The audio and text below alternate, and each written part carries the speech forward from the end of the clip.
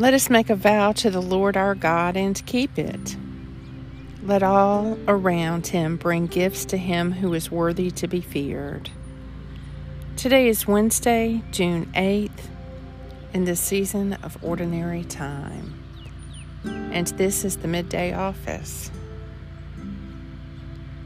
Let the peoples praise you, O God.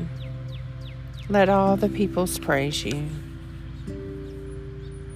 Happy are the people whose strength is in you, whose hearts are set on the pilgrim's way. All the nations you have made will come and worship you, O Lord, and glorify your name. A reading from the New Testament. They all had harps from God, and they were singing the hymn of Moses, the servant of God, and the hymn of the Lamb.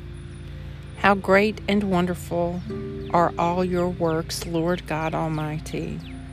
Just and true are all your ways, King of nations.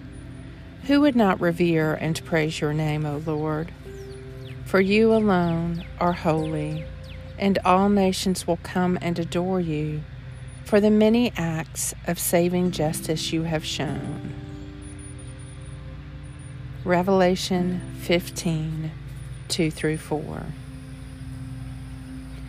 All the nations you have made will come and worship you, O Lord, and glorify your name. The Midday Psalm.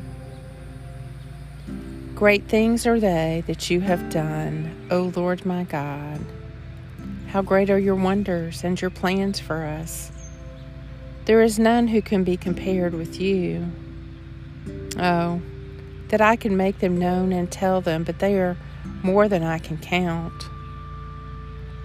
Psalm 40. All the nations you have made will come and worship you, O Lord, and glorify your name. I am the Alpha and the Omega, says the Lord, who is, who was, and who is to come, the Almighty. O God, from whom all good proceeds, grant that by your inspiration I may think those things that are right, and by your merciful guiding may do them, through Jesus Christ our Lord, who lives and reigns with you and the Holy Spirit, one God, forever and ever. Amen. Let us bless the Lord God, living and true. Let us always render him praise, glory, honor, blessing, and all good things. Amen and amen.